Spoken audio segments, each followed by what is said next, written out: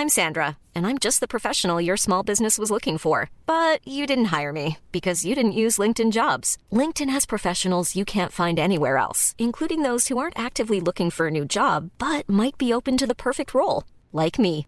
In a given month, over 70% of LinkedIn users don't visit other leading job sites. So if you're not looking on LinkedIn, you'll miss out on great candidates like Sandra. Start hiring professionals like a professional. Post your free job on linkedin.com/people today. Hey, I'm David Kern. And I'm Heidi White. I'm Tim McIntosh. And you are listening to Close Reads, a podcast for the incurable reader. We are here to discuss Ernest Hemingway's The Sun Also Rises. Heart book. Heart book. Heidi, are you here to represent the people who are not Hemingway fans, or are you here to join us in the Tim and David Hemingway celebration hour? Low show with Tim and David. David and Tim. Where are you, Heidi? I am. She's looking at us like we're crazy. Right? I love Hemingway. I love Hemingway more than both of you love Hemingway. Oh. I don't know, Heidi. Did you see the poll that I put on the Facebook page? I did, but I lost touch with it about 5 days ago. About which of us would wax the most eloquently about Hemingway in the first episode? What were the results? Tim, beat us by a mile. And will I take that as a challenge then? And you got hardly any votes at all, David. I think you got 4 and I was one of them. So I think you need to rise to the occasion here. Everyone's used to you being very understated and asking questions, and you're even, and so I think you do need to accept the challenge that I'm definitely going to win. Everybody but my wife, right? Well, okay, so we are here to discuss Ernest Hemingway's The Sun Also Rises, which I think to at least some degree is, to use Tim's phrase, a heart book for all of us. Tim, have you trademarked the phrase heart book yet? I haven't, but I'm in negotiations with the U.S. government about that. Yeah. That was awesome. I'm not exactly sure that that's how it works. What? Trademarking a phrase. So you might be talking to the wrong people. You might be talking to a 12-year-old on the internet somewhere. So you may want to look into that. You're being conned. It's happening. How much money have you given him? Only, it's like $1,500, but that's the down payment. It might be that you're talking to totally one of legit. Jesse Brown's kids. No, it's legit. Keep going. Yeah, just to see what happens. To see where they're taking you. You might have a good play might come out of it. Right. So The Sun Also Rises is, of course, a novel by Ernest Hemingway. It was written in 1926, and it's about nothing. And that's why it's great. That's not actually true, but we should talk about why people have trouble with Ernest Hemingway, why they have trouble with this book. And we're going to talk a lot about Hemingway's style. We're going to talk about the themes in this book. We're going to talk about literature after World War I. We're probably going to talk about Spain, maybe some wine, lots about bulls. Hey, real quick. Difficulty expressing your affection for somebody, stuff like that. Is anybody going to say, well, never mind. We'll get there. Yeah. I word? Is it the I word? Yeah. Have either of you been to a bullfight? Seen a bullfight on television, anything like that? No, but the idea of you, I've just always assumed that you've been to bullfights. Yeah, I have. Which is, in some circles, a conversation. It's always a conversation starter. It also can stop it quickly. You can also stop it very quickly. Very can't. quickly. Everybody wants to talk to you about that. About bullfights? Yes. There's not a single person who's going to avoid that conversation. I would never go to a bullfight because I'm very squeamish. But Scott really wants to go run with the bulls, and we have to do some paperwork before that. That surprises me so little that Scott wants to run with the bulls. Yeah, but he would do it. We need to update our insurance policy. Is that what you mean? Yeah, and the will, and there's a lot of paperwork that needs to be done before that happens. Yeah. So, of course, in this first section, we're here to talk about book 1, those first 7 chapters. In this section, the characters are not in Spain. No bulls are stabbed or run from or run with. Yeah. True. Mm-hmm. And in fact, they do very little but move from conversation over various beverages to conversation over various beverages. Each conversation generally has an over-under of 3 different beverages consumed, not At 3 least. glasses, 3 different beverages that get consumed. Let's start here, though. Let's make it personal. It's close reads. Let's make it personal. Let's start with you, Tim, because the people have spoken and they believe that you are going to wax most eloquently, and I'm not maybe most emotionally is what they really mean about Ernest Hemingway. Where was your first introduction to Hemingway? What was your first response to him? And when did you realize that you were entering the beginning of a beautiful relationship with Hemingway? It all happened my junior, maybe senior year at college. And it happened with this book, The Sun Also Rises. And I think I read the book and it was not assigned in a literature class. That's my memory. I'm not quite confident about that. But I read this book, and at the end of the book, I put it down and I had, oh my goodness, such a strong reaction. Like I felt like crying. And I felt like crying. I mean, I was really, really moved by the book. And the thing that really got me is I had no idea why, because as some of my students at Gutenberg would say after reading the book, but nothing happens. I mean, that's the kind of superficial. I think everyone halfway through this book kind of has the question of where exactly are we going and what exactly are we doing? It seems to be a book devoid of plot almost. But where are we going and what are we doing? Yeah. Is definitely the question that the book is asking. So you're not wrong to wonder that. Yeah, that's right. And for me, what I couldn't figure out was this is like one of the first pieces of great literature that I had ever read that I had been so moved by. And I could not understand why I was so moved by a book in which nothing really happened. And so after that, I think I've read everything that the man has published. There are probably a few short stories I haven't read. Is this your favorite still?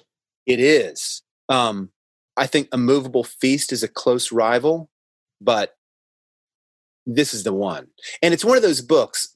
It's one of those books that sometimes you fall in love with books when you're younger and then you read them, 5, 10, 15 years later.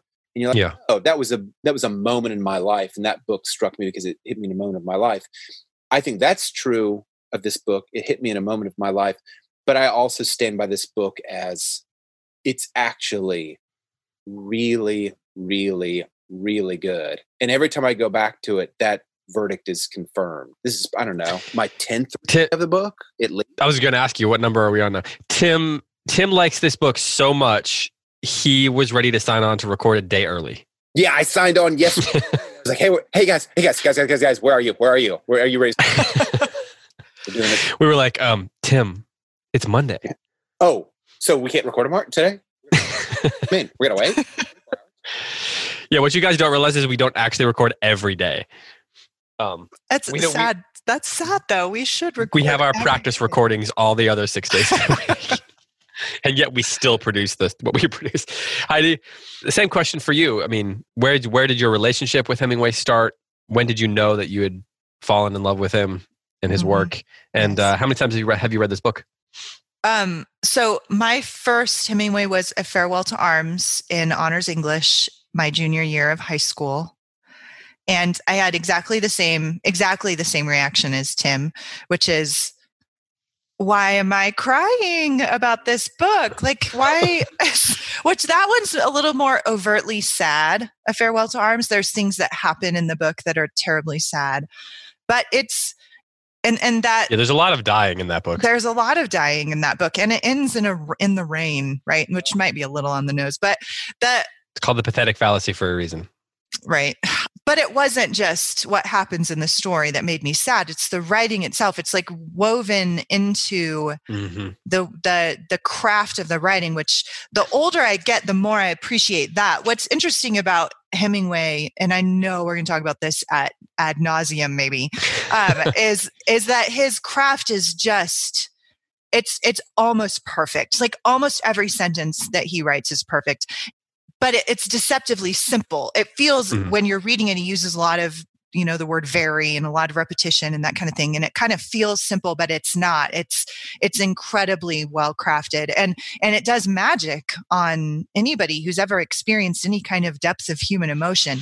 And it accesses something, I think, in readers, in me, and it sounds like in both of you, that's like this hidden kind of sadness and longing, but we don't know what object to direct it to. And so it just feels like turmoil. And that is his genius. This book might now be my favorite. A Farewell to Arms was my favorite for years and years.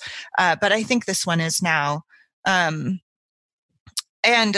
But I did the same thing as Tim. I read everything. And I remember, what's funny, I remember my teacher. I loved my honors English teacher. And it was then that I decided, my junior year of high school is when I decided I wanted to be an English teacher, because of reading The Love Song of J. Alfred Prufrock by T.S. Eliot and learning about poetry for the first time. When we read A Farewell to Arms, I remember sitting in that class almost feeling like I was crawling out of my skin. Like, we're not talking about it enough. We're not getting there. Like, there's something more in this book than we're talking about in this class. I want to be a teacher. And I mean, when we were like 16, there's no way you can get to the bottom of A Farewell to Arms, but I didn't know that at the time. We had like 2 weeks to read it. But anyway, there's something in Hemingway that makes me kind of want to crawl out of my skin still to this day after having read him for the last 25 years. 20 years. 25. Just admit it. Just say it. It's 27. No. All right. 10 years. 10 years. Yeah. Hey, David, what was your first experience with this book? I read it sometime when I was in, for me, this book was in college, but I had read other Hemingway things when I was in high school. But I didn't read them in school. For me, it was like, picking it up and reading it. In fact, I never read any of Hemingway, except maybe one of his short stories in college either, as part of a course. So for me, it's been like a self-education That's cool. of Hemingway. But I've probably read this book. This might be the fourth time. So I haven't read it as many times as Tim, although it is well documented that he's lived more years than me. And so he's had more chances. You still have time. You can still catch up with me. Yeah. The interesting thing for me is that I taught this book to high school seniors a number of years ago. And I taught it as part of a course on sort of modernist lit. And the first semester was the 2 semesters were in conversation with one another.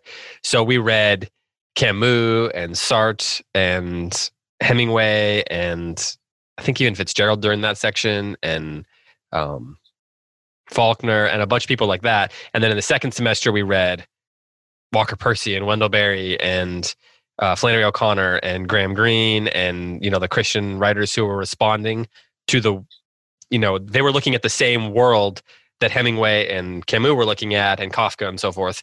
And then they were responding to it differently. So we were able to read those two worlds in conversation with one another, those two responses, I guess. And I was, this is kind of dark. It says a lot about me. I loved how much my students hated this book. I would say that, and interestingly, I would say that every girl in the class despised this book and a couple boys loved it. And most of the kids didn't like it. And so one of the things I like about it is that becomes a challenge as a teacher. So that's kind of a fun challenge. And even if they don't come away from it loving it, after you talk about it, hopefully they understand it better and they can make sense of what's going on. Remember, they didn't like it.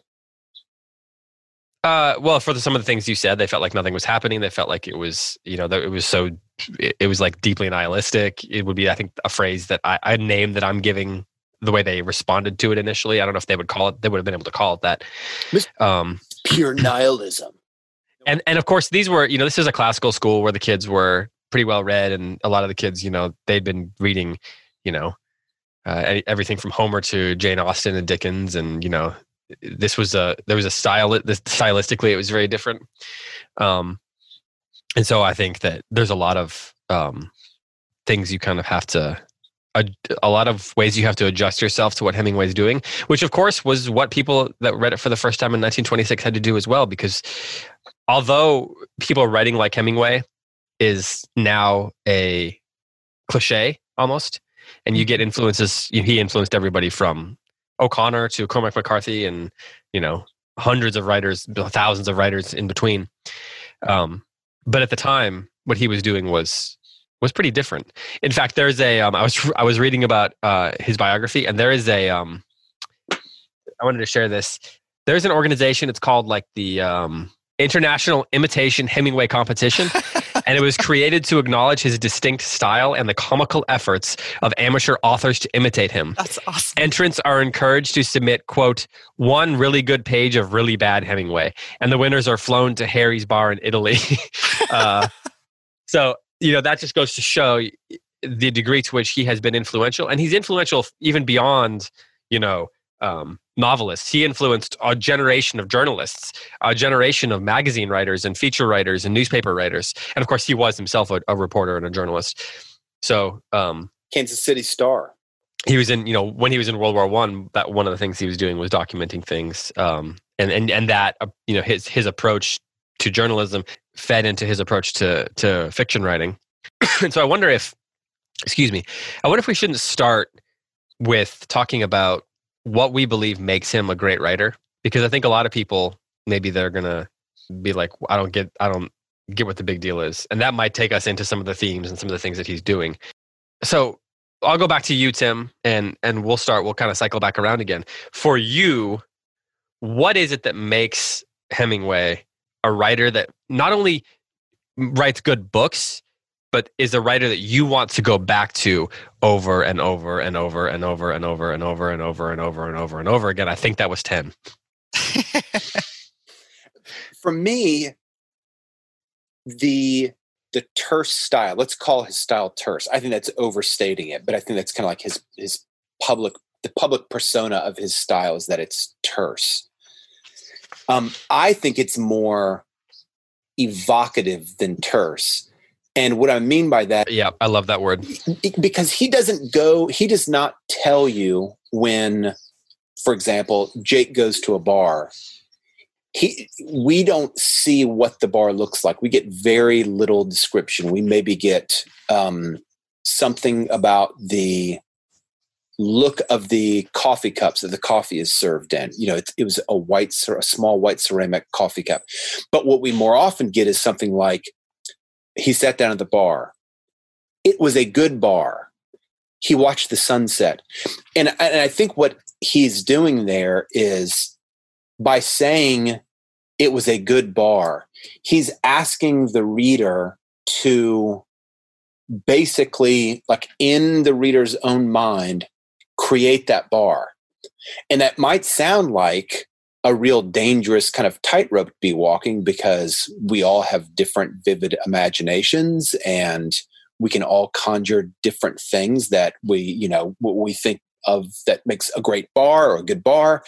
But I think Hemingway does such a good job with the contextual life of his characters that when he says it was a good bar, and I think you could actually test this empirically, it was a good bar off the cobblestone streets of Paris, I think most of us are going to come up with a vision of that bar that is actually kind of similar. Mm-hmm. I've actually tested this with friends of mine. I'll say like, it was a good bar in Paris. What did that bar look like? And we all kind of come up with something pretty similar about what that bar looks like. So I think that's what it lends a universality to it, to the experience of reading it. And it also demands that the reader be deeply invested.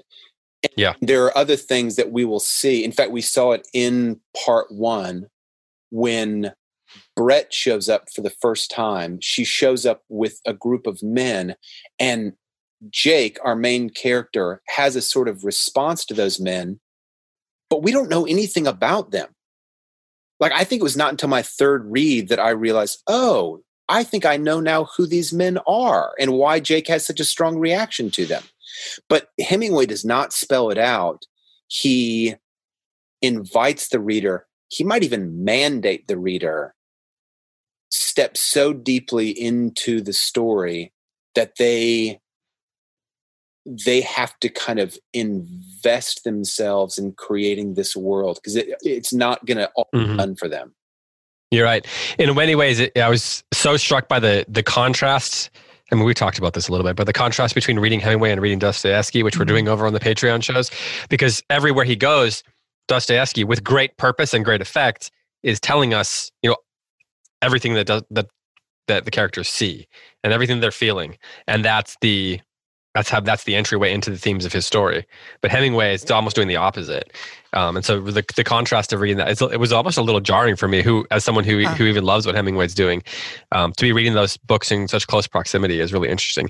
My theory that go ahead. One more thing to that comparison, because it's really informative. I think Dostoevsky's characters are constantly narrating themselves, and they're doing it out loud to a listener, and when those characters are narrating themselves, oftentimes with great specificity and like volatile emotional detail. Hemingway's characters are so different. It's really difficult for them to talk about themselves. In fact, in part 1 of The Sun Also Rises, Jake lays down to sleep, and I remember when he begins to talk about how he feels, it's hard to read almost, because he's been so silent throughout the first portion of the book. And this is so good. And he's very sad. And it feels like this kind of this big piece of ice has kind of dislodged from the deep and is now rising to the surface, Yeah, you have people in your life who are like, maybe you're in a meeting with them, or they're a faculty, or it's a friend or whatever. And usually when you're talking about things, they don't talk much, but then when they do, everyone's like, whoa. Yeah. And you're like, you take note of what they're saying. And I mean, everybody knows people like that. That's how I feel about when Hemingway gives us what's going on inside the characters' heads, or when the characters try to emote. I mean, you don't necessarily know whether you can believe what they're saying, because the characters don't necessarily know themselves that well. And that's, but when they try to do it, it's so compelling because it's not happening throughout most of the book. I have this theory. Heidi, I want to hear what you think about this, and then you can take this into your own thinking about what you think about Hemingway's writing. I have this theory that the number one influence on Hemingway's writing was not Mark Twain, was not Sinclair Lewis, and some of these other people that he's supposed to have loved and that he's imitating. I think there's a clear line for me between Twain to Hemingway in American literature. I think that's there. But I think the writer that most influenced Hemingway is Shakespeare. Because when you read I was thinking about how, Shakespeare is famous. You guys talk about on the plays the thing all the time, right? He is famous for not telling you the stage directions, right?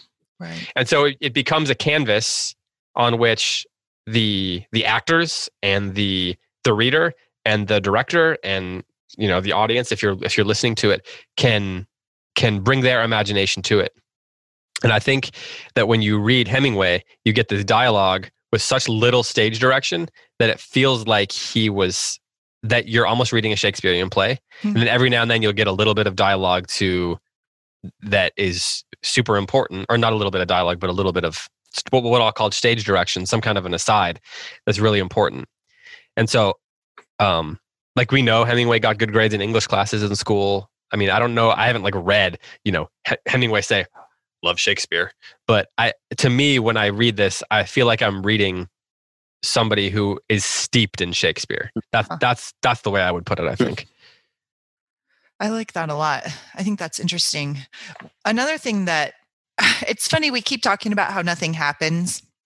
And that's true. There's not a lot of specifically forward moral action, right? There's not like these. So, and we'll talk more about that.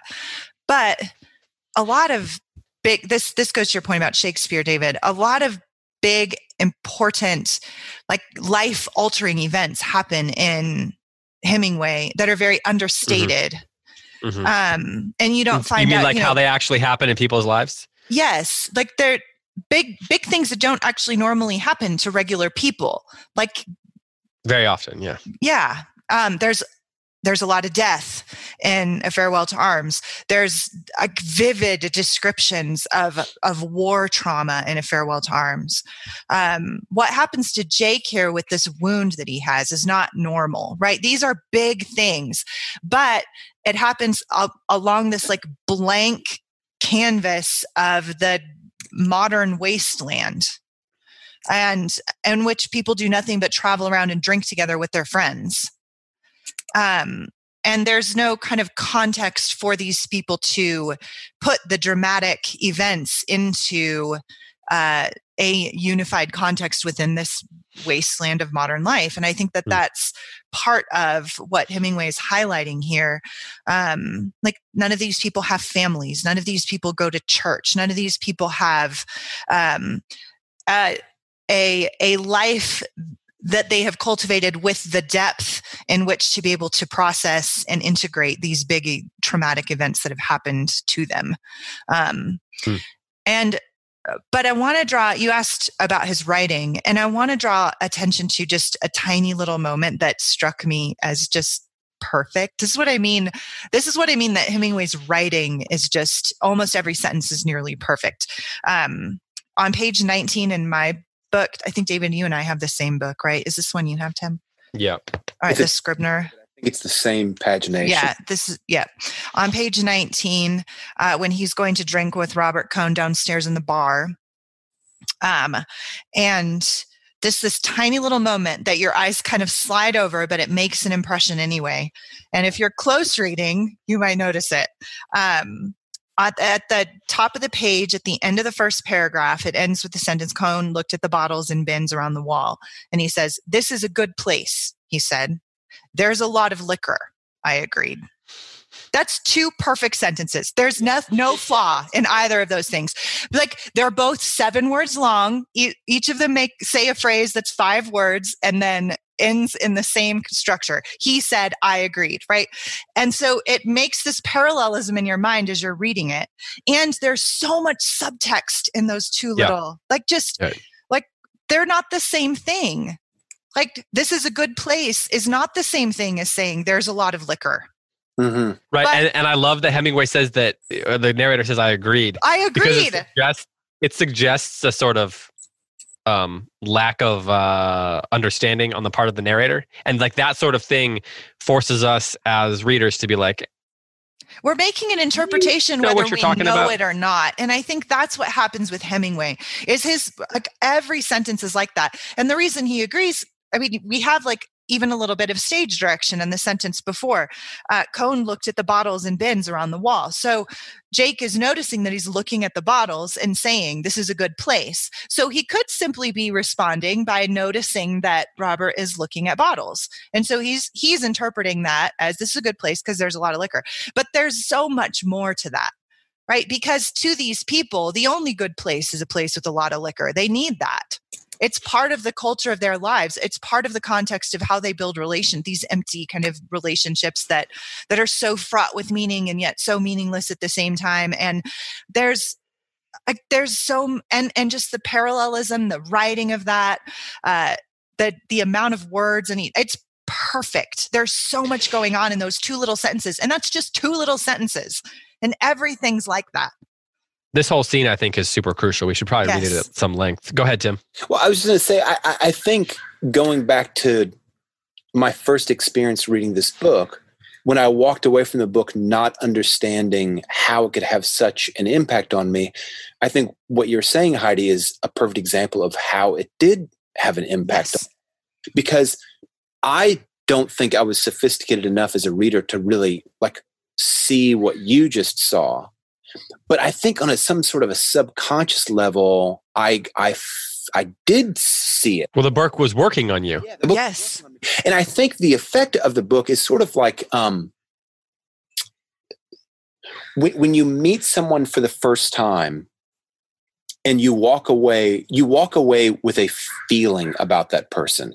And oftentimes it's not the right feeling, but oftentimes it is the right feeling, because you form a sort of intuitive sense of someone based on 100 things, 1,000 things other than the words that they speak. So posture, like the way they dress, anxiety, like if there's a lot of anxiety, it manifests itself in I had a conversation with someone, actually I saw a teacher in front of his class the other day, and he was so anxious, and it just kind of filled the room. But like, what could I point to from the actual content of what he said that said he was anxious? Nothing really. Yeah. I think that's what's happening. What happens in this book is, like meeting someone for the first time, we're sort of our semi-conscious is making a lot of rapid decisions that it's a little bit difficult to account for until you've had maybe a second reading or a long time to sit and dwell with the Yeah. Right. This is the kind of book, how we talk about the idea of like submitting to books. Yeah. And this, to me, this is the ultimate example of a book you need to do that with, because what it's doing is confounding all the expectations that you come to it as, especially if you're a lover of great literature.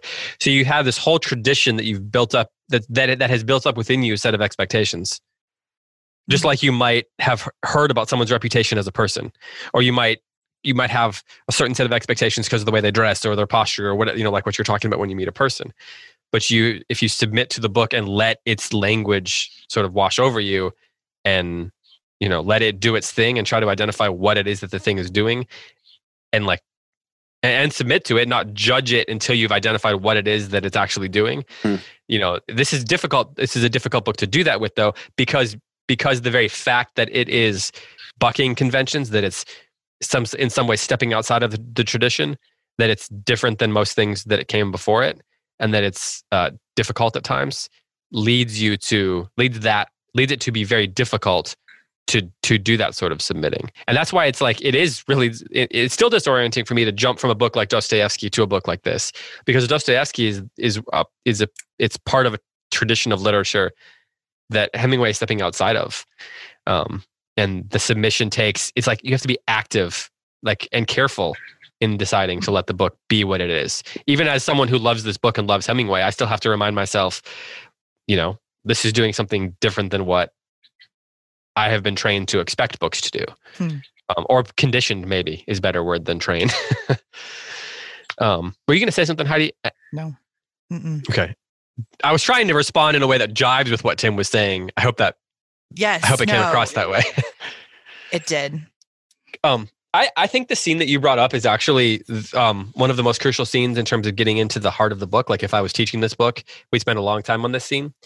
Can we do I guess, I don't know what's a better word, a close read of this scene? I'd love to. And there's two characters and a narrator. So I'll be the narrator. Hey, Heidi. Okay. Let's start with I like the stuff about random writers like W.H. Hudson. We can skip that part. Let's start with on page 17, where Robert comes in. So Robert is talking to Jake, and it says, "Hello, Robert. Did you come in to cheer me up?" You guys see that? Okay. Tim, you want to be Jake or you want to be Robert Cohn? I'll be Jake. Okay. I'll be Robert then. "Hello, Robert," I said. "Did you come in to cheer me up?" Would you like to go to South America, Jake? No.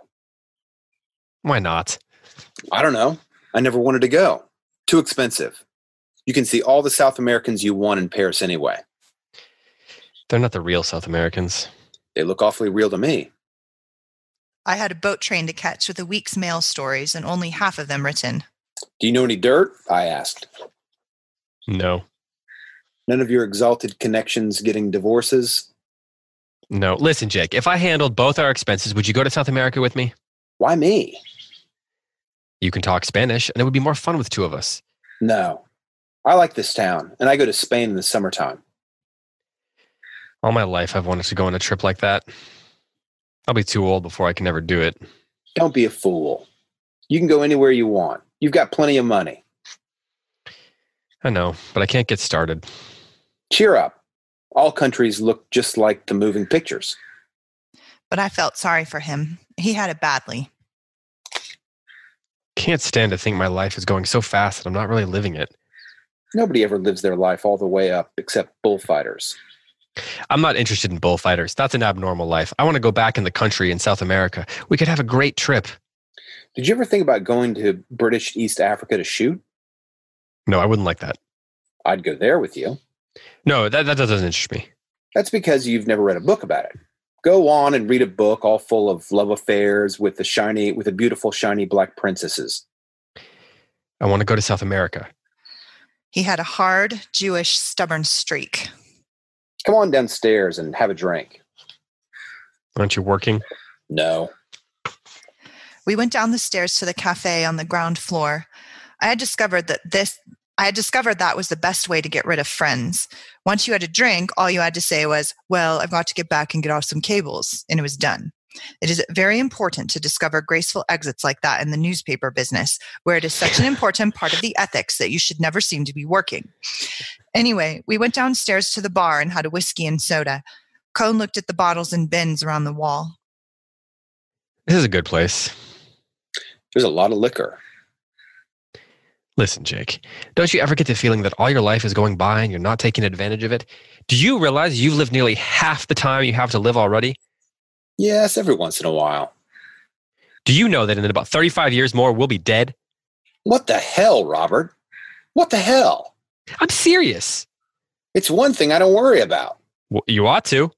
I've had plenty to worry about one time or another. I'm through worrying. Well, I want to go to South America. Listen, Robert, going to another country doesn't make any difference. I've tried all that. You can't get away from yourself by moving from one place to another. There's nothing to that. But you've never been to South America. South America, hell. If you went there the way that you feel now, it would be exactly the same. This is a good town. Why don't you start living your life in Paris? I'm sick of Paris and I'm sick of the quarter. Stay away from the quarter. Cruise around by yourself and see what happens to you. Nothing happens to me. I walked alone all one night and nothing happened except a bicycle cop stopped me and asked to see my papers. Wasn't the town nice at night? I don't care for Paris. So there you were.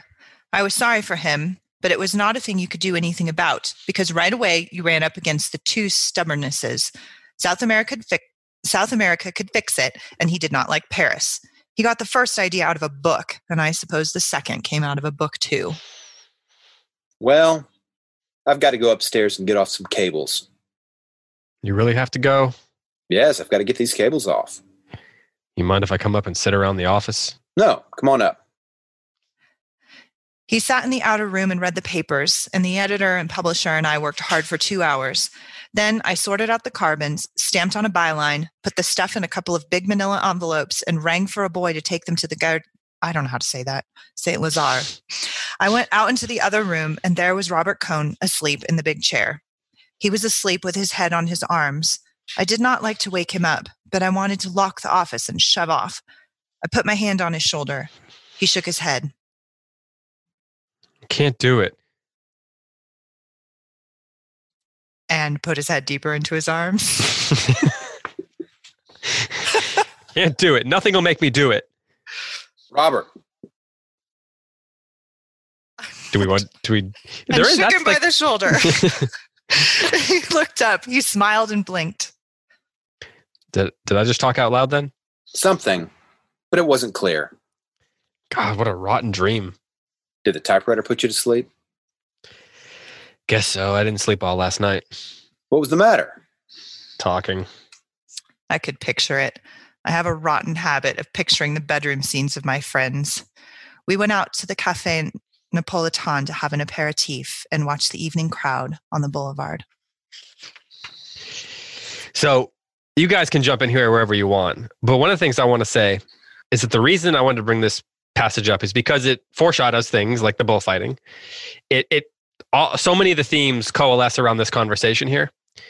And then it takes us back to the opening paragraphs where it talks about Robert Cohn being this boxer.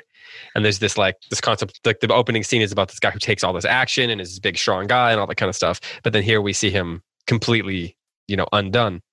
And so I think that all the themes coalesce around it. But also when it comes to the writing, Hemingway is able to take all these themes and like say them in a way that almost seems on the nose, but they're a part of the dialogue in a way that's so there's so much naturalism to it. And the thing that he never allows you to do, he never really allows you to be comfortable, because he never really gives you a conclusion to a conversation. I was thinking about this so many times over and over again. There's one towards the end of this, at the end of part 1. And I wrote in the margin, it's on page 68. He so rarely gives you a resolution to a conversation. And part of that is because the characters never totally seem to know if, like, they're not necessarily ever telling the truth. They don't know themselves. And I was thinking about how in actual human conversations rarely conclude, right? They just sort of end. The night sort of ends. Yeah. You never really have a catharsis in real conversations the way that fiction usually presents them. I actually think this is an interesting thing that Shakespeare does. Like, scenes end more than they do offer you catharsis at the end of them. Now, there are moments where you get a lot of catharsis, but how many scenes are just sort of like, wait, that's over? That person just left?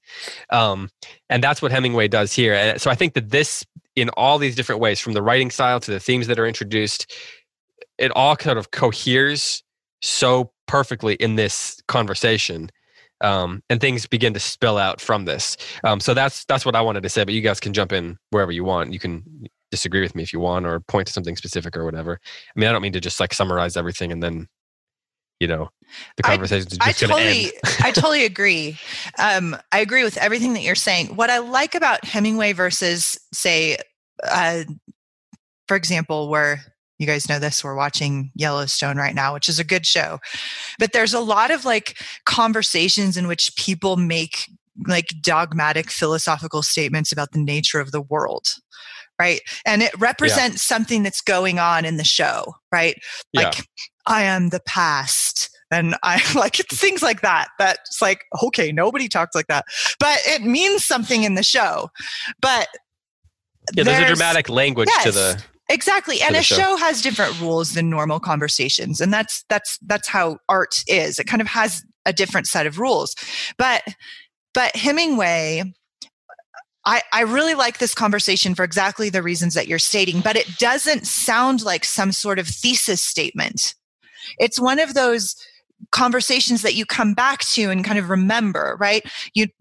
Oh, everybody's you could see yourself having.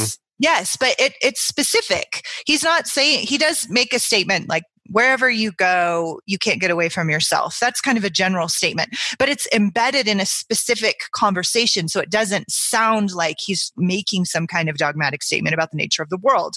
It doesn't sound like a thesis statement for the novel. It's just normal flowing of conversation that has to do with... He's trying to help his friend. Exactly. He's like, you're reading these, and it's funny. Like nobody ever talks about how funny Hemingway is. He's super funny. Oh, I do. Yes, but that's not what you read on, like the Facebook posts, and people are like, Hemingway's Catholicism or whatever. It's not like hilarious, which he is. Yeah. And this conversation is dark and funny, and it has this pathos to it, and it has this weight to it, but it's also just a conversation about whether or not they want to go to South America.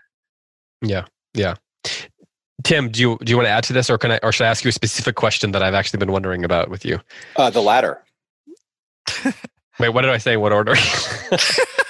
The specific question you wanted to been asking. I asked the question, then immediately was like, crap, shoot. Okay, so people accuse the characters in this book of being mopey. And I think that like Robert Cohen is kind of mopey. Does that, what is the effect of that on you? Because, there's like this, sense in which if they would just, pull their bootstraps up and suck it up, they'd be a lot happier. That's a take it's my paraphrase of a take you'll hear about, a complaint you'll hear about Hemingway. How do you read that and Cohen's mopiness in this section? I think there's a juxtaposition between the main characters. I think Robert is a main character, Jake, Brett, and a couple others that we'll be introduced to in part 2. Yeah. They are, I don't like the word Bulls. mopey. But I know what you're saying. They're sad. They're sad. Mm-hmm. The reason that they are sad, I think, has to do with the context into which the book is written. Okay, so let me back up and say we meet one character, at least in part one, who's not terribly mopey, and that's the Count. The Count seems like he's a happy guy. He's enjoying life. He's drinking great wine. He's procuring great champagne. He knows all the places to. He's an Epicurean, kind of like in the new sense. He just knows how to enjoy his life. But there's a moment between he and Brett in which he's kind of describing his approach to life. And I think Brett's reaction is fascinating. What does she call him? She kind of accuses him of like having no values. What's the word that she calls him? Maybe you guys. It's on page 67, I think. Here, better read it. She says you're dead. Yeah. Hey, Heidi, let's do this. You're Brett. Let's start with, doesn't anything ever happen to your values? Like 5 lines, 7 lines up. And I'll be the Count. 67. Can you start with, you see Mr. Barnes, a couple lines above that, actually? Sure. Yeah. Okay. So are you there, Heidi? I am there. Start reading. I'm the Count. You see, Mr. Barnes, it is because I have lived very much that I now can enjoy everything so well. Don't you find it like that? Oh, that's Jake. Yes, absolutely. I know, said the Count. That is, you must get to know the values. Doesn't anything ever happen to your values? No, not anymore. Never fall in love? Always. I am always in love. What does that do to your values? That too has got a place in my values. You haven't got any values. You're dead. That's all. No, my dear. You're not right. I'm not dead at all.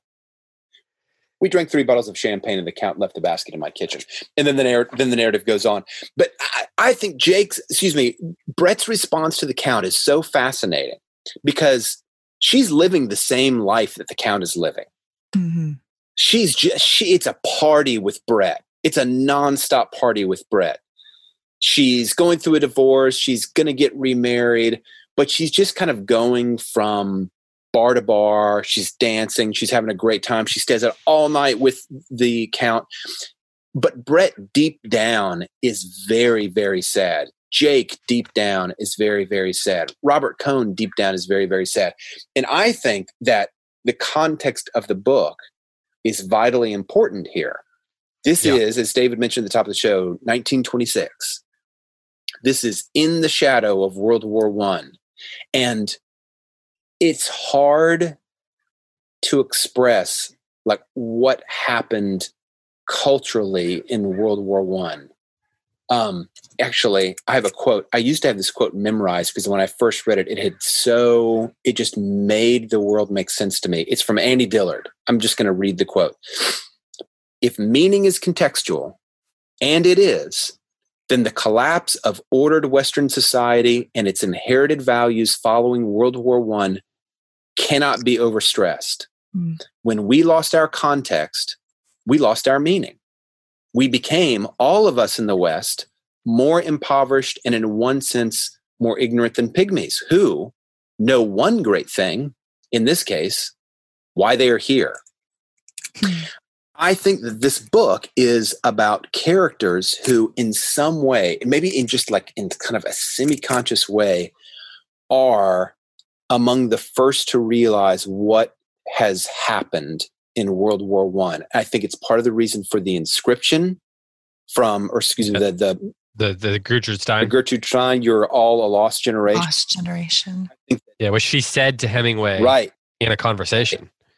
And so I think Hemingway and Fitzgerald and Ford Madox Ford and T.S. Eliot, Ezra Pound, and this group Picasso congeals in Paris.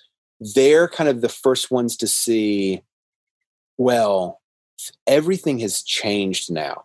And something to look forward to in the book is Jake's approach to Catholicism in the Catholic Church, how different that his kind of like approach to Catholicism is as compared to, let's say, 75 years earlier, Victor Hugo's approach to the Catholic Church.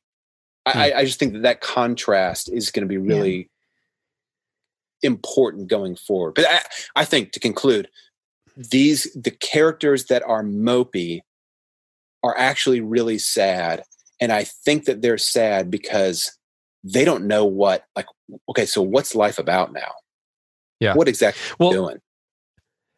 The page that you just read is the page that I wrote, that he so rarely gives us a resolution to a conversation. And I think it's really important that he ends the conversation with the Count saying, "I'm not dead at all." And she says, "You're just dead." And he says, "I'm not dead." And what we don't get is a resolution to the question of whether he's dead. Yeah. And so that speaks to what you're saying there, because they've lived through, I mean, it's really important that we get this contrast where the Count lifts up his shirt and shows these arrow wounds, right? Yeah. Because what we know about Jake Barnes is he is wounded to the point that he can't bring life into the world. He's so wounded he could never participate in a relationship that would allow life to come into the world. Yeah. So this concept of life and death, I think, is constantly under the surface, but and what it means to be alive, and what it means to actually be alive, and is there a death other than your heart stopped beating? Right. And so we get this character who says, "Oh, I'm not dead at all," and he, as you said, he's an Epicurean, and he's like bearing his wounds, right? He's saying these wounds are a symbol of how alive I am, essentially. Like, he's not saying that. I'm making him say that. I'm paraphrasing that. But then you've got this contrast to Jake, whose wounds are the ultimate private wound. Yeah. He could never bear his wound. Like, he could never just reveal it. But Brett knows about it. And it's like the thing holding them back from being able to have to consummate a relationship. And so then go ahead. I was going to say, and it wounds her too. Right. Yeah. And so we get this, at the end of this conversation, we have no resolution about who's dead and who's actually alive. Yeah. Is Brett right when she says, "You're dead"? Is he wrong when he says, "I'm not dead," or is he right? And that theme then lingers on, to your point, Tim, and they've lived through, what does it mean that they were lost? That this kind of conversation seems to be reflecting on the question of what does it mean? When Gertrude Stein told him, "You're all a lost generation," what did that mean? Like, it's one thing to, it's in many ways, it feels like this book and scenes like this are characters working out what it means to realize that we are part of a lost generation. What does that mean for our future? Does it mean that we have no future? Does it mean that are we really lost? Can we be found? And conversations like this seem to be, reflecting on that. Heidi, go ahead. Yeah. Even talking about Hemingway makes me want to crawl onto my skin. So out of or into? What did you say? I said out of. Okay. So I think I said at the beginning of the podcast that this one has become my favorite over the years. And I think it's because of exactly what we're talking about right now. With something like A Farewell to Arms, or even For Whom the Bell Tolls, there's so many sad things that happen in those books that you can point to them as the reason for the sadness. Like, if you're reading A Farewell to Arms, you can say, there's these things that happened, and that's why we're all so sad. But this book, they just party the whole time. And yet there's just such grief and despair and all of this subtext of that address all of these questions that you're, that you both have pointed out. And I think that's why it's so genius. And so for readers who are like, what's going on? That's what's going on, is we are tracing these threads of loss and meaninglessness and grief and despair. And these are the first generation of people. Like, Jake was a soldier. He was wounded in the war. So there's this, and the wound is the wound of impotence, which, to your point, it's this ultimate private wound. I love that phrase. And it's a wound that cuts him off at the source. There's a doctor who makes a comment to him that you didn't merely give up your own life, but you gave up all the generations that could have come from you. Right? This idea of the impotence, Jake's impotence. I think that's why that's an expression of the lost generation that he's trying to. It's an objective correlative. Yeah. We talk about that phrase. It's a symbol. Like it's more than a symbol. It's a primal existential wound that is embodied in Jake. That with the loss of that context that we're talking about, these people have no family, they have no faith. They have each other and they have alcohol and they have drifting around the world.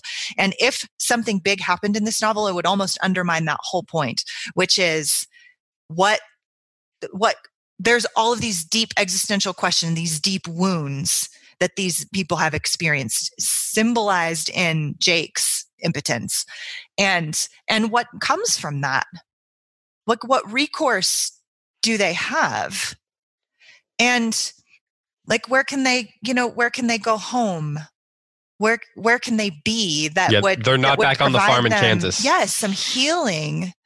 And whether or not it's not available to them or they don't want it, it all goes back to that same question then. Like, what does this generation do in order to somehow find healing that goes deep enough to address this wound?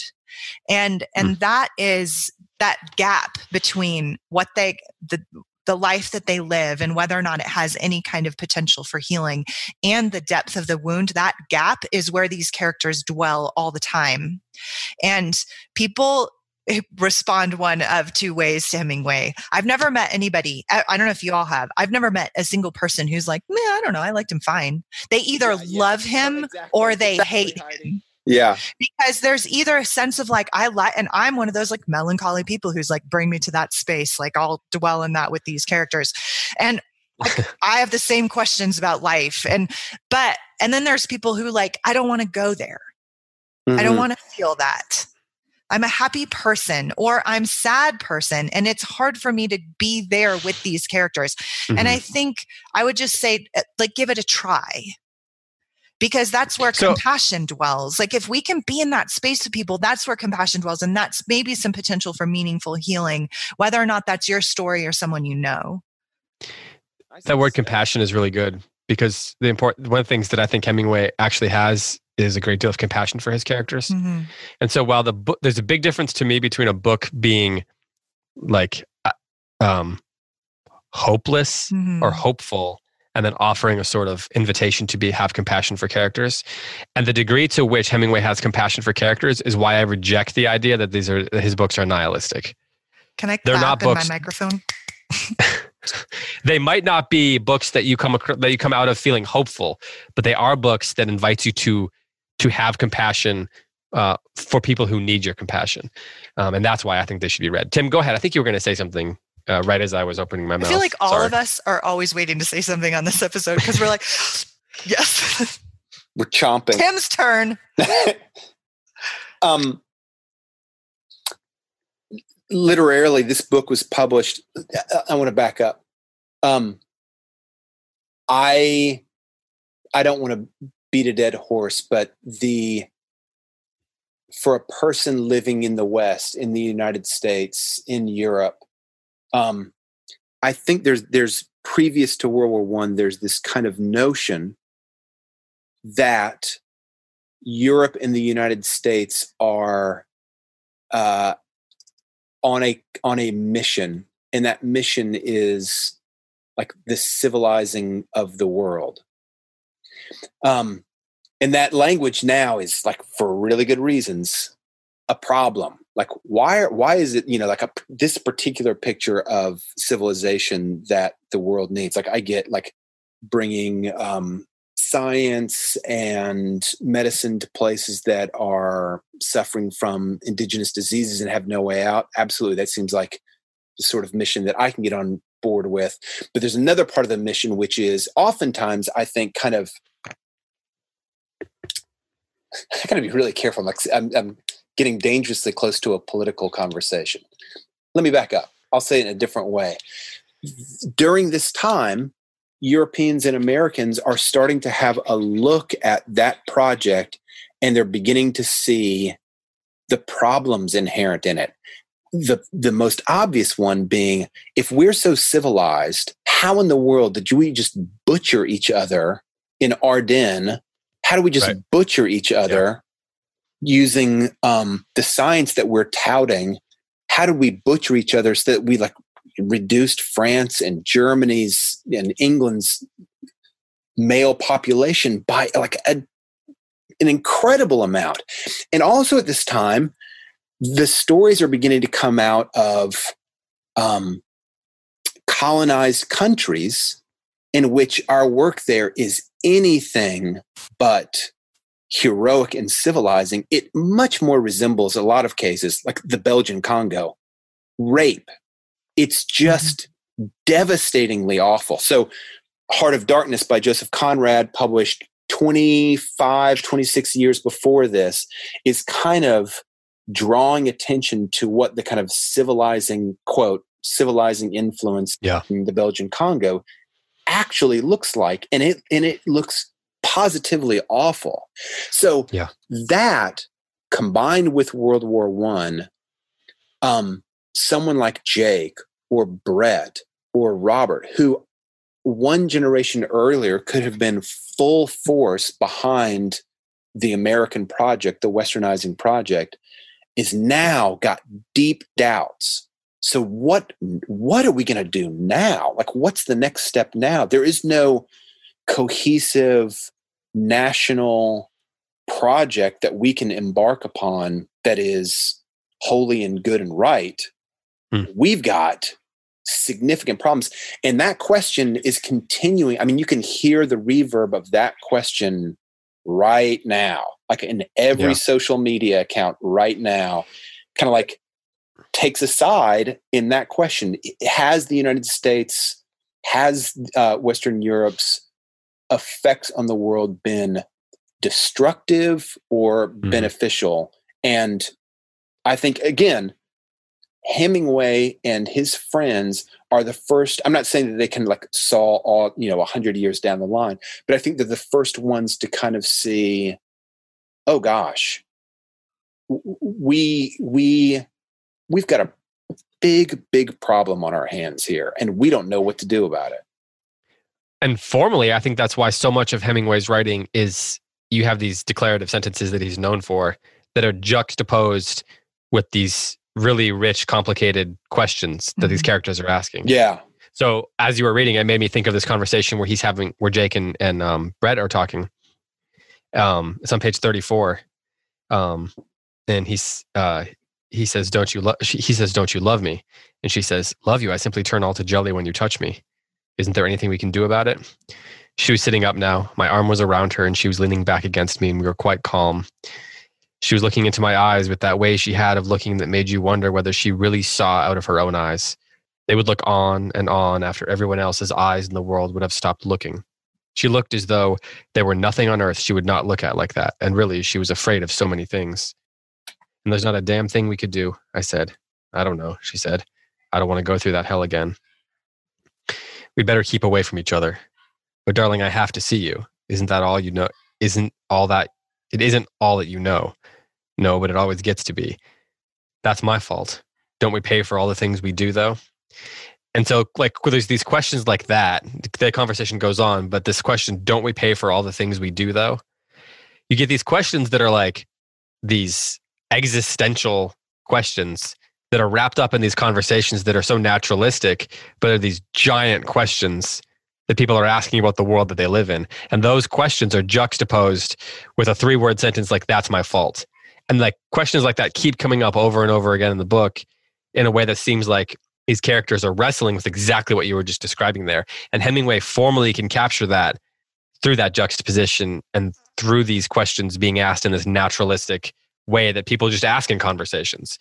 And so their very lives, the essence of their experiences are wrapped up in these big picture questions that are like torturing them, that are carrying them along the way. Heidi, go ahead.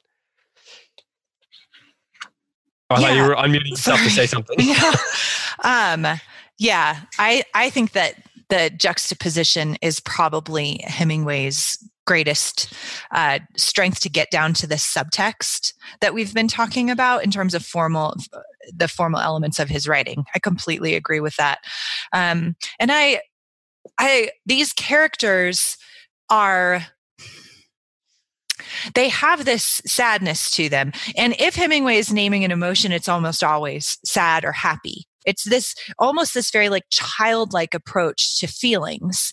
And there's this weight of feeling that they always have, but they don't seem connected to the nuance of that. And they don't seem to connect their feelings. Yes. The big feelings that they have with the events of their lives in the same way that, like Dostoevsky does, which we were talking about the difference between them. Like Dostoevsky's characters are like, I want to talk about all of the minuscule nuances between all of the multiple threads of feeling. But with Hemingway's, and here's why I feel that way. Then you looked at me this way. And then because of whatever, there's just this like self-analysis. And this is why I killed someone with an axe. Exactly. Yes. More on the Patreon episodes. But we are, again, dwelling in that space in between these characters and their own self-knowledge. And we're picking up on these threads of nuance as we read. Or we're just feeling the big feelings along with them. And Hemingway makes both of those things possible. As we read, we can either read it in a straightforward manner and just be like, wow, I feel really sad. Or we can kind of trace some of those threads to those deeper levels and figure out these nuances that these characters don't seem to be able to figure out for themselves. Either they don't have the language, they don't feel safe, or there's not enough within the context of their meaningless, empty, drifting along lives for them to have a robust conversation with themselves and each other about their inner world. Yeah. Heidi, I love that like early in what you said, the characters seem to have one of two responses, sad or happy. And sad, happy, good, bad. Yeah. Pleasure, pain. It's like the only things they really respond to. And as you observed, it's not because this is not Hemingway. It's not that he is unsophisticated with regards to like the emotional quality of human beings, but there's something. I'm just going to try to echo what you're saying in a different way, Heidi. It seems like there's something stunted about these characters. Well, the phrase "arrested development" is used. They accuse Cohn. Someone accuses Cohn of, I think it's Francis. Francis. I think it is. Does she accuse? Somebody accuses somebody of having arrested development. Yeah. And then they laugh at him. I had a conversation recently with a friend of mine who dislikes Hemingway. And he's like a very well-read, like close reading type of person. I said, why do you not like him? And why do you not like Hemingway? And he said, there's always some kind of meaningful action you can take in your life. And I feel like these characters never do that. And I was like, okay, well, that's valid. That's valid. But I kind of think that's one of the whole points. So I think as readers I think that's the whole point, personally. It is. As reader, and you can not like that. So that's completely fine. But considering the place, as Tim's pointed out, in history in where we're at, when this novel was published, that exact question is at the heart of this novel and all of his writing. But this particular novel is like, that's the core. Is there some kind of meaningful action that these characters can take? And if there is, do they know about it? And where would they get the context to know what to do? Most books are about people who know what action they want to take, and that is the point of the book. Duty and desire. Because they have a desire. Yep. Yeah, they have a desire or a duty. They either know what they want or they have to do something. Almost all books and stories throughout history are about that scenario. This book is a scenario where people don't know what the action is that they can take. Right. And they don't know, they're not even sure, they don't know what their duty is, and they're not even sure what they actually desire. And so this is a book about that scenario, and that's why it's disorienting, and that's why it's different, but it doesn't make it Go ahead, Tim. It strikes me, David, as really similar to The Spy Who Came In From the Cold, with one stark difference. Our main character, what's his name, David? Lemus? Lemus. I read Lemus as Jake. I mean, I just see so many similarities. Difference being, Lemus still has a job to do. And that job, though, is sort of holding up an agency that he has now deemed rightfully as corrupt, as not being significantly different than the enemy. So I think he feels the way that Jake feels, but he still has this kind of plan that he has to execute. And so there's this juxtaposition in Lemus between his actions and his inner self. Now, in this book, you take away the actions. It's like the inner selves without like that project, the kind of spies project that he's through with. Well, what are we going to do? Let's go to Spain and drink. Let's go down to the city and let's, like bullfights. Girls go by. Let's go to the bullfights. And there's I think what's the line about the bullfights that you read, Heidi? There's a degree to which the bullfights themselves are a project, right? Yeah. Like the people who are in the bullfights, there is a purpose, there's a goal, there's an end, there's something you're trying to accomplish, or it's like playing a sport. Yeah. And that he talks a lot about tennis, and like I think that's actually kind of telling. There's a boxing, and there is an end for the action that you're taking, and thus the action makes sense. Yeah. Like because you know what you're going for, you know where to start, and the whole thing, the whole activity itself has a sort of like logic to it. Yes, right. Forward. And those old virtues that we used to be able to kind of like embrace and exercise culturally, broadly, like courage, integrity, fortitude. Yeah. Now these things are sort of hermetically locked within context of gamesmanship, like bullfighting and tennis and boxing. Yeah. But trying to extrapolate that's not the wrong word. Trying to live those in a post-World War I culture is it's bewildering. Yes. It's bewildering. Why would one do this? And I think like talk to the person that you were talking to, they or maybe a variation on the person that you were talking to. Sometimes I read criticisms of the Lost Generation as purveyors of a kind of nihilism. Like they're the ones who are right. Like they've kind of conjured up this nihilism and they're going to foist it on all of us.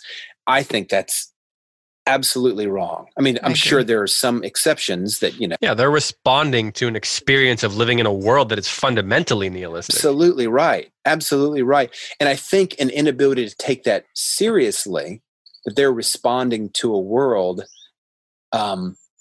is part of I think it's part of the reason, again, coming from the background that I was raised in, a kind of conservative literary approach, a conservative literary cultural approach that castigated the Lost Generations as purveyors of nihilism, I think is to miss what happened in the 20th century. It's just to miss what happened. Yeah. Yeah. Yeah. Right. Before we go, I want to go back to the scene that I want to connect what you're saying there to the scene that Heidi brought up earlier. So on page 18, we read this bit. Robert says, "I can't stand to think my life is going so fast and I'm not really living it." That's the line that I read. And then Tim, you responded as Jake, "Nobody ever lives their life all the way up except bullfighters." Mm-hmm. And so we get the foreshadowing for later in the book, but we get this key theme here, right? Robert's saying, I've got to find a way to really live my life before I get old and I look back and I regret all the choices that I made and all the things I didn't do. And then Jake says, yeah, man, but nobody's ever really going to do that except the bullfighters. No matter what you do, unless you're a bullfighter, you're going to look back at your life that way. Why does he choose bullfighters? We're going to talk about this later. And, well, full stop, question mark. Okay, so I think that that sentence is just so beautiful. I really want to win the waxing eloquently contest. So it's going to be the epigram to my novel. Nobody ever lives their life all the way up except the bullfighters. No, because bullfighting, which I think this goes into the opener with Robert Cohn being a boxer that everybody forgot about, and he hates boxing, and he only did it so that he could prove himself, and then nobody remembers him. He did something he profoundly hated all the way through school so that he could prove himself, and then he was forgotten for it. Going to war. Yes, like that's the novel in a nutshell. Right? That opener, those 2 paragraphs about Robert Cohn's boxing career. And then you have this statement about bullfighting. And you're exactly right. I think that the various games and gamesmanship are the last shreds of honor in a completely, I don't want to say completely meaningless, meaning I do not mean that sports and games don't have value, but there's nothing at stake in the same way that cultural institutions were, right? So to take all of a culture's honor, all of a generation's sense of honor and duty and decorum, and to put it into boxing and gamesmanship, and that's the place where you can find some kind of meaningful structure, something at stake, some code of honor, whereas love and war and work and building a life doesn't have that anymore. There's a great sadness in that divide, right? Like you can say all's fair in love and war, but my code of honor is in the boxing ring. That's sad. There's a lot of sadness in it. Hemingway explores that. Secondly, hold on, go ahead. Yeah. Well, I was just say Cohn recognizes that. Yes. Because he's like, that's not normal. I want to be able to live. I want to live a full life that's a normal life. But the bullfighting thing, South America. Exactly. The bullfighting thing is significant because bullfighting is as we see later in the novel, is an inherently destructive endeavor. Nobody wins in bullfighting.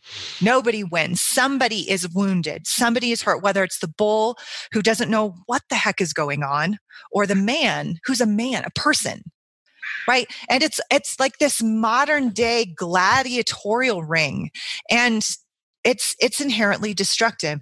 And yet that's the way to live your life to the fullest. That's the only way to live your life to the fullest.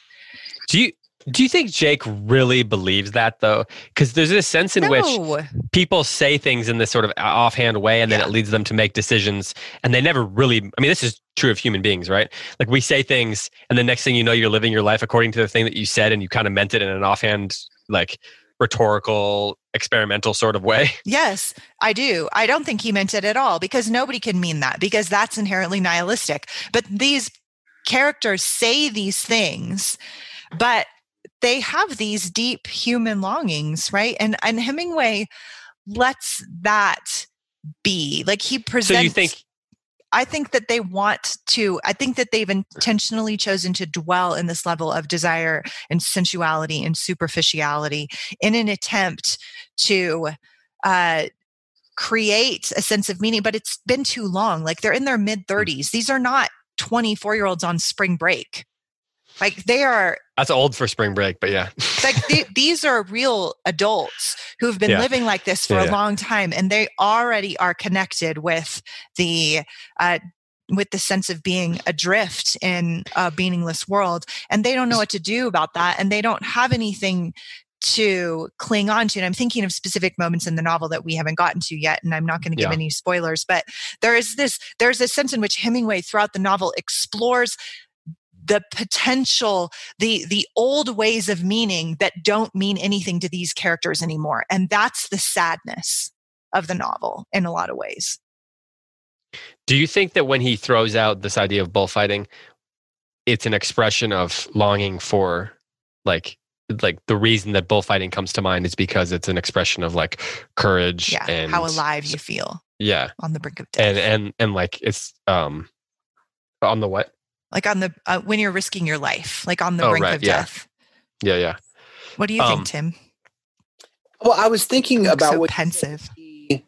I was reasoning to myself about whether or not Jake does believe what he says about bullfighters, that they're the ones that are really living life. I think he means it. I think he actually believes it. Now, your critique could be, then why isn't he a bullfighter? And I think that just the first answer is, well, for practical reasons. He's an American who, acquainted himself with bullfighting late, and, bullfightings are trained since they were boys. So I don't know that that's a real critique. I think that the foreignness is appealing, probably, actually. Yeah, probably so.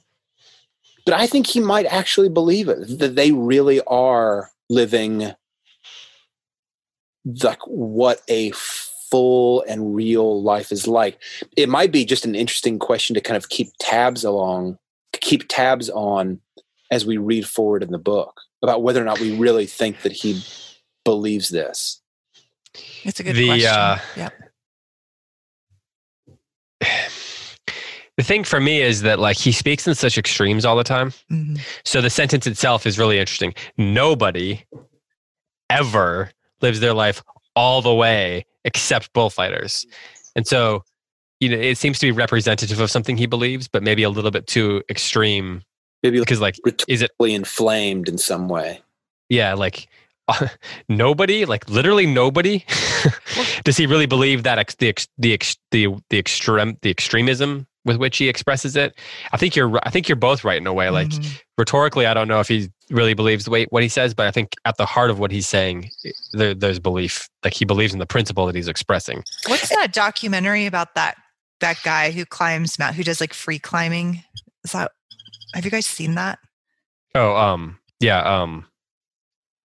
There's a bunch of listeners that are just shouting at the. I know. Bethany watched. Yes. Bethany watched it. And he has the girlfriend. Free solo. He's got the girlfriend, and he just risks his life climbing. He doesn't have there's a part of his brain missing. He has no gear, and he just not literally climbs up these sheer cliffs and risks his life. I mean, you could also maybe Yosemite, right? Yes, you can. It's El Capitan, which Half Dome. Yeah. Or El Capitan. Yeah. Yep. On the other side, I've done the hike, and that is a crazy thing to do. And so you could almost make it interchangeable, right? The only people who truly live the real human life are the free solo climbers, right? It's the idea of the constant gamble, the risk, the sense that the feeling of being completely alive in that moment on the brink of death is what gives meaning to life. The willingness to say that this doesn't matter as much as the experience. Everything else does. Nothing else matters as much as the experience. The dice. Yeah. Yeah. Okay. I am going to dissent a little bit, because I think there's something about bullfighting for Jake that is not present in free climbing El Capitan. And I think, again, this is something we can talk about when we get into Spain, which is not going to happen for another couple sections. But I think that there's something about the life world and the pageantry and the symbolism associated with the bullfight that is more than just a single actor in the ring. I think it's I think it's more than boxing. I think it's more than climbing. I think that it's more than kind of solo kayaking. I think it's a relic, is bullfighting, of an old way of being. And it is a communal event, full of pageantry, full of import, having to some bullfights. It is it's more regimented than an Orthodox wedding. There is so much going on beforehand. There's so much going on during the fight. Everything has to happen in order. If something does not happen in its order, the bullfight is a complete failure. So I'm going to submit. I'm convinced. I'm totally convinced. And this is why sometimes you need specialized knowledge in order to interpret books. Sometimes, because that's the thing that and Hemingway, he's so brilliant, right? That's the thing they're all missing. Yes. Yeah. Is the symbolism, the sacramental nature of reality, the idea that there's a pageantry, there's an order, there's a decorum to life that you must follow. Oh, so to good. combine the risk with that kind of artificial sacramentality or pageantry, hierarchy, and liturgy. Like that's the thing that's gone, and that's where they can find it, but it still has that sense of a lot of life and risk. And that's what they're all looking for. Yeah. And I think that Cohn and Barnes are after similar things, but they're like, Cohn says, I want that to be normal.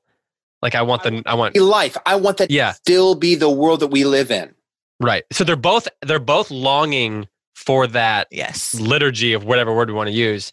And he's saying, I'm looking for that in everyday life. I want to go to South America where they're still living their everyday life the way they have for centuries, because modern progress and the effects of the war have not impacted them the way that they have in Paris.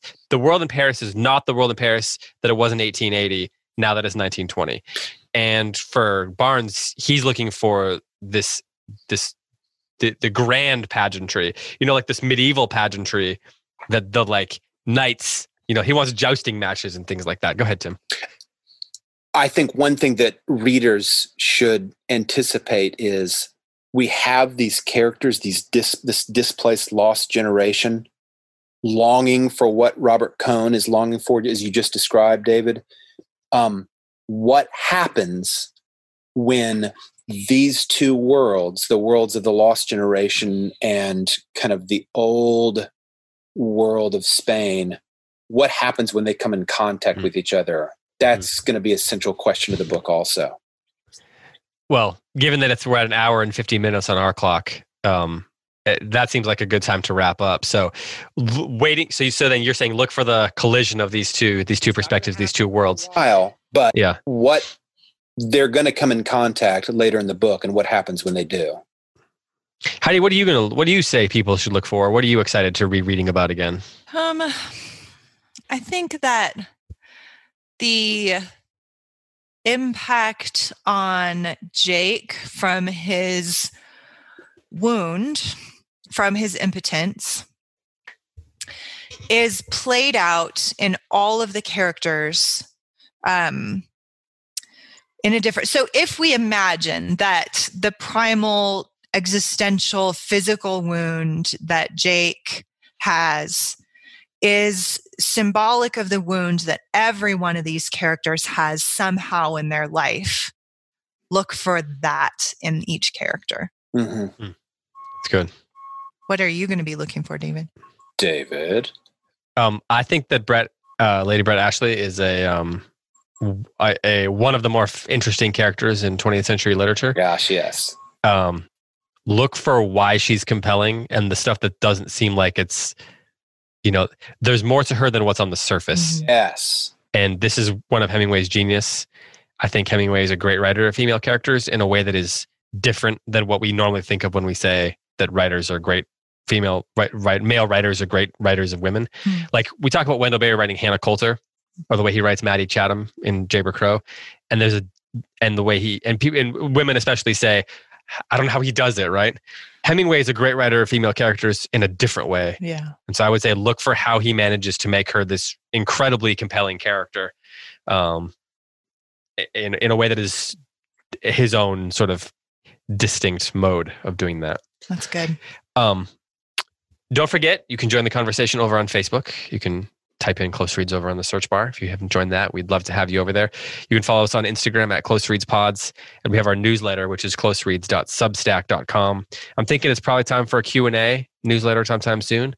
So we'll have to get some people to send in some questions, and we'll try to give you some more answers on random things that we're up to and that we're thinking about. Those are always fun because the questions are pure nonsense, and thus the answers are pure nonsense. And then don't forget, of course, about the Patreon episodes. We are wrapping up our series on Crime and Punishment. Next week, we'll be going up with our epilogue conversation and then the Q&A. And then after that, you've spoken. It looks like it's going to be Lord of the Rings. So we're going to be diving into the Lord of the Rings. We're going to bring on some, a bunch of different guest people who are enthusiasts. Sometimes you'll have the three of us, sometimes you won't, but we're going to have a lot of fun with that and try to offer a bunch of different variety on that show. So be ready for that in a month's time or so as we get ready for that. If you want to join Patreon to get access to those, head over to patreon.com/closereads and make sure that you sign up for that. And I guess that's it. So with that, for Heidi White, for Tim McIntosh, I am David Kern. Thanks so much for listening. And until next time, happy reading.